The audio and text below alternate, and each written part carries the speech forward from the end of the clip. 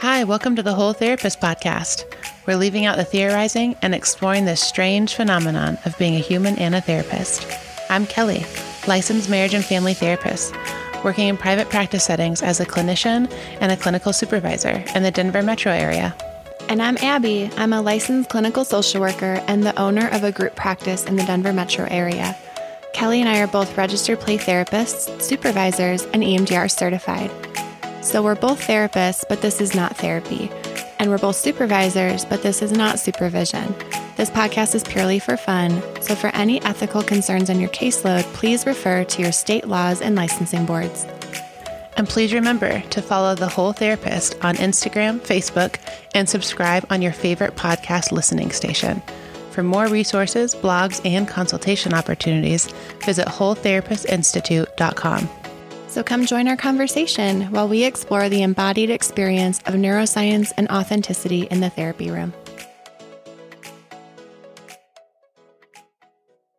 Hi, welcome to the Whole Therapist Podcast. I'm Kelly. And I'm Abby.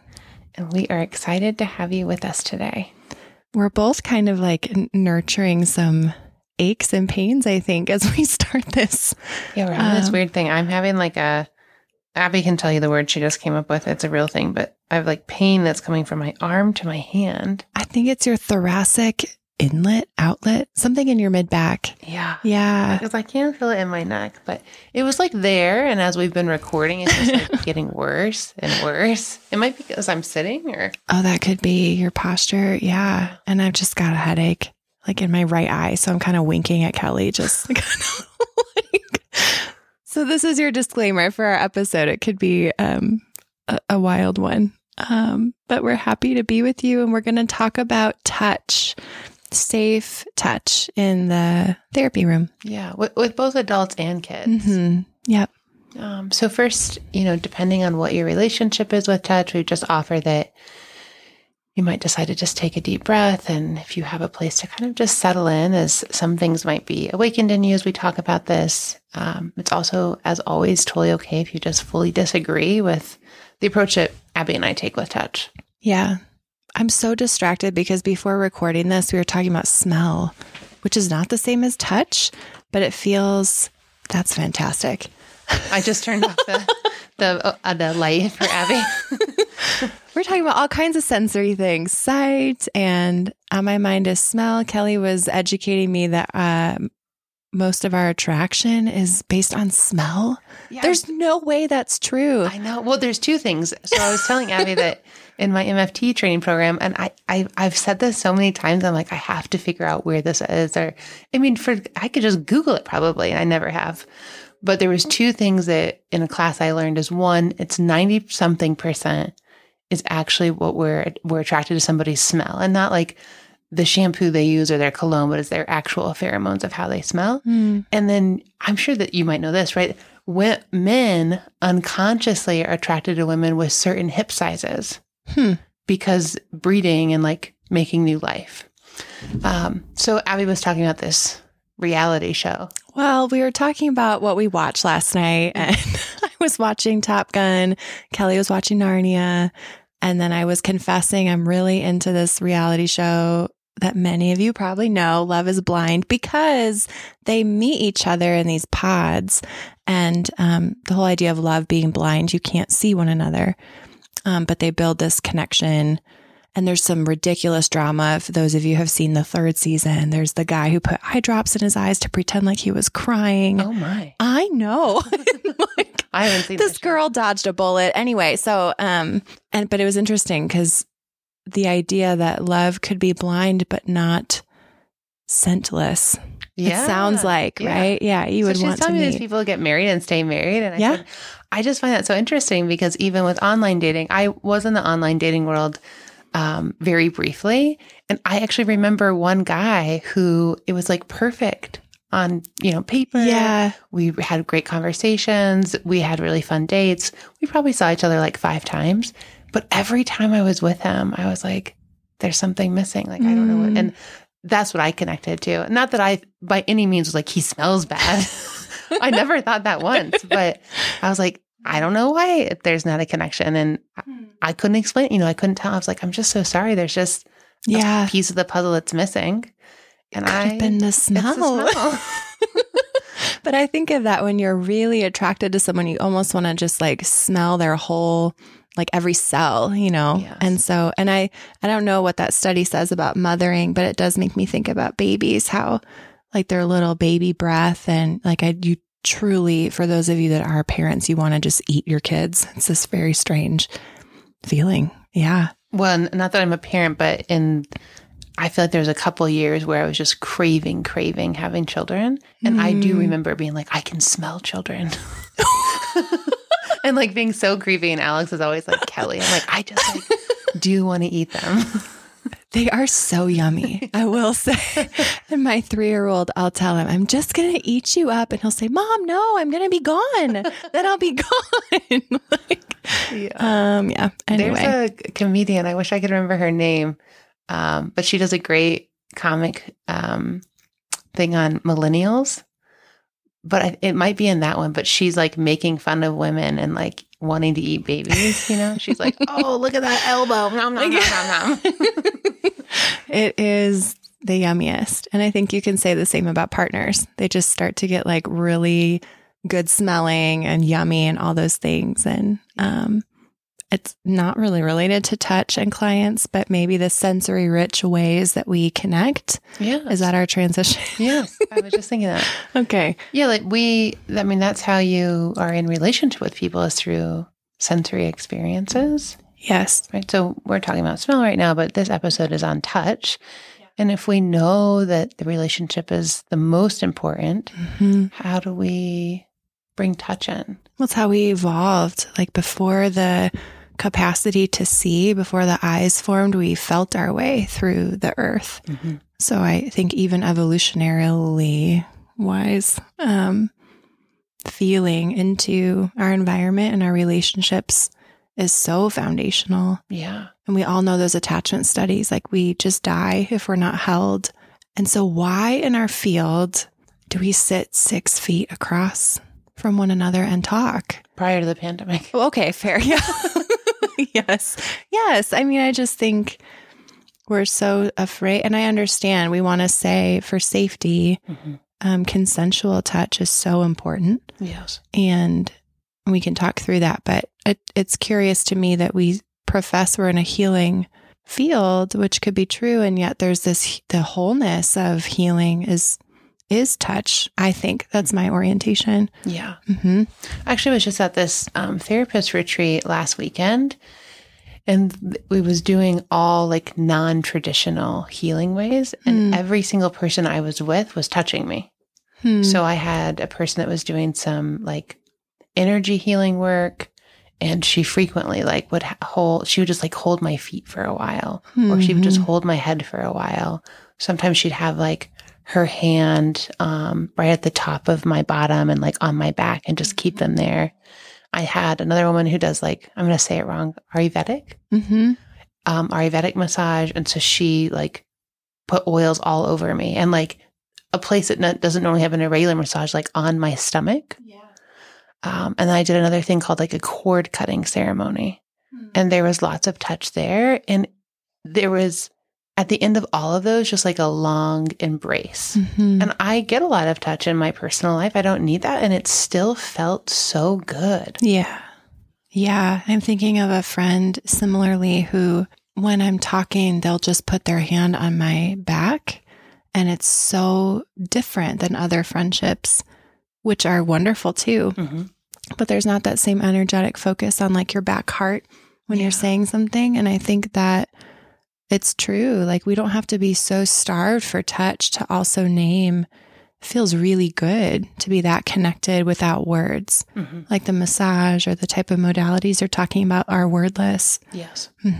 Well, we even know in our experience with folks we were working with in the pandemic, how many people like needed that. Yeah. In fact, at this retreat, a massage therapist was there not to do massage, but as part of like a person to do the healing work. And she said like clients a month in were begging her, like, we don't care about the rules. We don't care about the 6 feet. Like, I just need to be touched. Like, please. Yeah.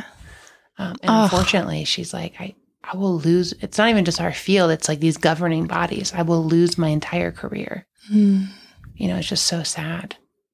I'm thinking of WALL-E, the movie. I haven't seen it. What?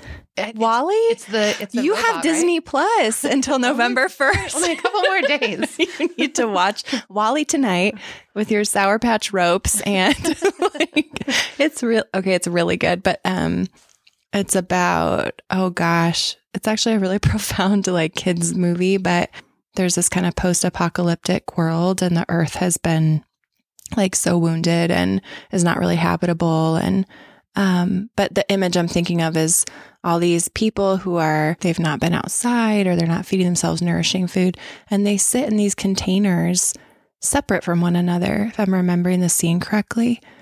And the separateness, they sit separate and eat and watch TV, and they're not connected. I think of that more parallel play. And there's something around that separate containers, we're all in our own little buckets, or I think they're little space pods that they're kind of in, and we're not feeling and gazing and looking at the other, is what I'm thinking of when you say we have these governing bodies. So I think of that scene in WALL-E, there's this bigger system brokenness that's happened, and yet it's the people who suffer. Yes. We're kept separate, and we don't have to do that anymore. Right. We want to honor our licensing boards. And I think it's okay to be critical, to say, gosh, we really need to make more room for touch. And how do we do that safely and ethically?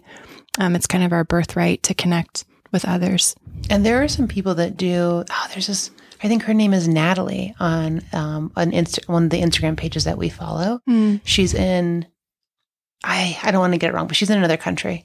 And she posts all these videos about that she does all this touch work. Healing touch. Yeah. Yes. Yeah. And you think of things like somatic experiencing and sensory motor. I mean, there's most modalities that are effective have nothing to do with what you're talking about, the words. Yeah. But I think our profession is a little behind in that way, or got kind of co-opted into this Western thought around privileging the explicit words. Yeah. So we kind of want to talk through how our relationship with touch in the therapy room has evolved for us, and maybe some offerings of, or questions that you could all sit with. And we really encourage supervision and consultation around this topic too. Yeah. I guess what I will say is I definitely didn't touch clients the very first part of my career. And even prior to getting a master's degree, I was still working within the field. I just didn't touch clients. I actually remember when I was working in home and parents would have new babies, and a parent said to me one time, I always wonder why you haven't asked to hold my baby. It just never even occurred to me at that time. I mean, I was also 21 years old. Right. But I just didn't, I have to believe at some point I just didn't want to touch people I didn't know. And then I remember when I came out here in Colorado and started working with kids, it was the first time where I had to come up against is it okay for a kid to give me a hug? Yeah. And there's so many opinions about it. Yeah. And then I think TheraPlay was the first modality that gave a lot of permission, because that modality is about touch, and they do a good job of here's how you structure it. Here's the things to be looking out for. If somebody has sexual history, it's still important that they have safe touch experiences. Yeah. But here's how we do it. Isn't that so true, specifically around sexual abuse or sexual reactivity? It's tragic to me that the training is so don't touch them. Yeah. So often, and how incorrect that is. Yeah. When actually the clients who have complicated relationships or unsafe relationships with touch need the most safe touch, and there's specific training to teach you how to do that. Yeah. But I would agree, TheraPlay was the first. And I got trained in TheraPlay right out of grad school. And so I was so freaked out when I went. I've talked about that, I think, in season 1. I was so flooded. I was 22 and just didn't want anyone putting lotion on my goddamn fingers. I was you're blowing feathers in my face. Stop counting my toes. It just was I had not done enough of my own work. And I found over the next few years that I would avoid doing the nurture activities, or I'd notice my own discomfort as a mom was feeding her kiddo, like the feeding ones. And it's just interesting because 10 years later, it's wildly different now. Those are like my favorite clients. Yes. So through my own like mothering as a human, but then my own healing, facilitating that dyadic nurture and engagement is so lovely. It's like a night and day in my body, being with people who are offering nurture. Yes. Mm-hmm. And being able to offer nurture. Like I find with grief clients, that's so needed. This like, let me hold you consensually, but giving safe touch or sitting next to them on the couch or being able to rub their back or put their hair behind their face as they're crying. I mean, I just think that there's this intuitive offering that I can do so differently now that a few years ago certainly wouldn't have. Yeah. Mm-hmm. Well, and I think the piece that you're talking about too is that you feel like very regulated and secure in doing that. And so that sends signals of safety to the client. Yes, Like sure. if we don't feel secure and regulated around touching, we are going to send unsafe signals to the client. Yeah. Right. So there's going to have to be various ways that if you're like, oh, maybe I am going to start thinking about touch, I would first say like, let's explore in your own therapy or however you want to move through a healing process around your history with touch. Yeah, that's very true. I have found that I, in my own healing, have more areas where I experience safe, loving, consensual touch, right? So whether that's like massage or my own therapist, like offering that, or it gets to live in our bodies so we can authentically offer that to clients. I'm really glad you just said that. I actually was like highly adverse to doing any kind of massage for years. I remember one time my friend had like scheduled us a massage, the first time ever. I'd never done one.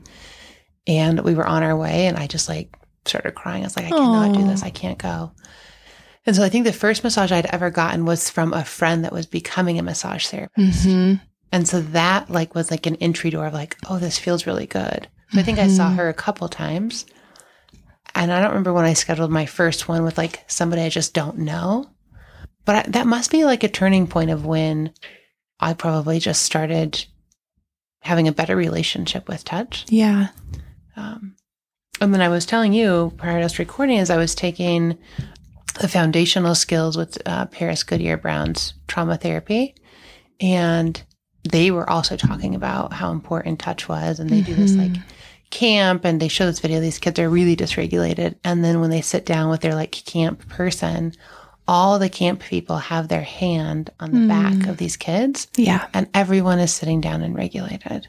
And I have noticed that when kids leave my office now, as they're walking out, my hand is on their back. And I'm either it's just sitting there or I am rubbing their back and saying like, hey, you did such good hard work today. Or if I'm saying goodbye to a kid, I might touch their head or their back. And I think ways to be safe around that, if it's like, I still have this fear response, is you put it in your disclosure. Yeah. You document more of it. Those are all things that like keep us safe around our license. And you get to talk to parents about that too. Like I'll often say, like, touch is a really important part of the therapy process. Here's what that means. Here's what that doesn't mean. But please, seek consultation. I know I find that when you work with little itty bitties, they just sit in your lap. Yeah. They just like, yeah. And I worked with someone the other day who had like the stinkiest, cutest little feet, right? She has to take off her shoes and her socks and is flipping around the sensory swing. And those toes are in my face, right? Like we're counting toes and I'm with mom and her. And there's something so, the texture of connection is just so detailed when we enter into safe touch. And then the healing can really be there. So I think part of the data for me, data over fear years ago, was that if it's true that we're connected anyway, energetically in the betweenness and resonance, then I don't have to be afraid of offering safe touch because we're already connected. Yes. And then the sensory piece can bring it more alive. Like that safety becomes alive and dynamic. I think one way that I will like make sure that it feels safe in the therapeutic space, whether the kid, I will say, I don't know if I've given adult clients hugs. I've not had an experience yet where I have like sat and like held or been with an adult client. Recently, I've noticed it's came up where I have been like, I think I need to go sit next to this person and I think they need to like feel touch. I just haven't done that yet. But with kid clients, especially because I have the sensory stuff in here, like the swing, the ladder. I actually have lots of kids that like to go climb trees. And so I'm constantly like from their ankles to their waist, like I'm picking them up, I'm moving them. Yeah. And so I'm just saying like, all right, my hand's just going to be right here. Let me know if you need me to move it. My hands are going to be on your ankles. I'm going to go underneath your armpits, which, you know, I just think is, I'm going to share it anyways. I'm thinking about like a gynecologist. And if they're trauma informed, they're really good about like, and here's what's going to happen next. And here's like maybe some pressure and here's what's going to be cold. And they just let you know every step of the way. Right. And I just think that's what we have to do for clients. Yeah. Cause it's the same vulnerability. Like we're not gynecologists, right. but this is like vulnerable territory. Yeah. And I love that image of climbing a tree. It's like, it's so circle of security, right? Yeah. Like, do you got me? Yeah. I'm going up here. Yeah, I've got you. I'm looking back. Okay. I think that's really beautiful. There's something so joyous about joining in with touch too. Even for adults. Like, I think it's only been since my dad has died that I experienced that type of like wrecking grief that I can offer like touch to adults now, or just be really secure in asking. Like they could say no. I've never had someone say no. Yeah. So I think it's typically like quite strong in my body, the feeling that they might need a supportive hand on their shoulder, or like, could I sit closer to you? Would that be okay? Yeah. Kind of thing. So there's something just like not awkward. I am just an awkward person. And so like, that's just typically a sign of healing. Like, okay, it's not as awkward to just offer, you know? And for kids too. And I think we get to model that for parents. So this isn't an episode on working with parents, though that one is coming. We get to model what it's like to offer safe touch. Yeah. Well, I'm thinking even like with a couple, right? You might have your hand on one couple's knee, on one person's knee, and your hand on the other person's knee, right? Yeah. And then checking in and then asking would they like to try and do that for each other. That sounds awful. Like, I don't work with couples. That's so dysregulating for me to imagine. Oh, yeah. I've had a couple experiences with couples where I'm like, what would it be like to like just put your hand on their knee? And wow. Yeah. But I'm also thinking I wouldn't have done this until recently, but Alex doesn't normally, my partner, he doesn't normally get too activated with driving. Like he doesn't get road rage. I do really badly. But he was really upset a couple of weeks ago. And I was like kind of taken back by his dysregulation. And I just naturally like was in the passenger seat and like just put my hand on his head and his neck.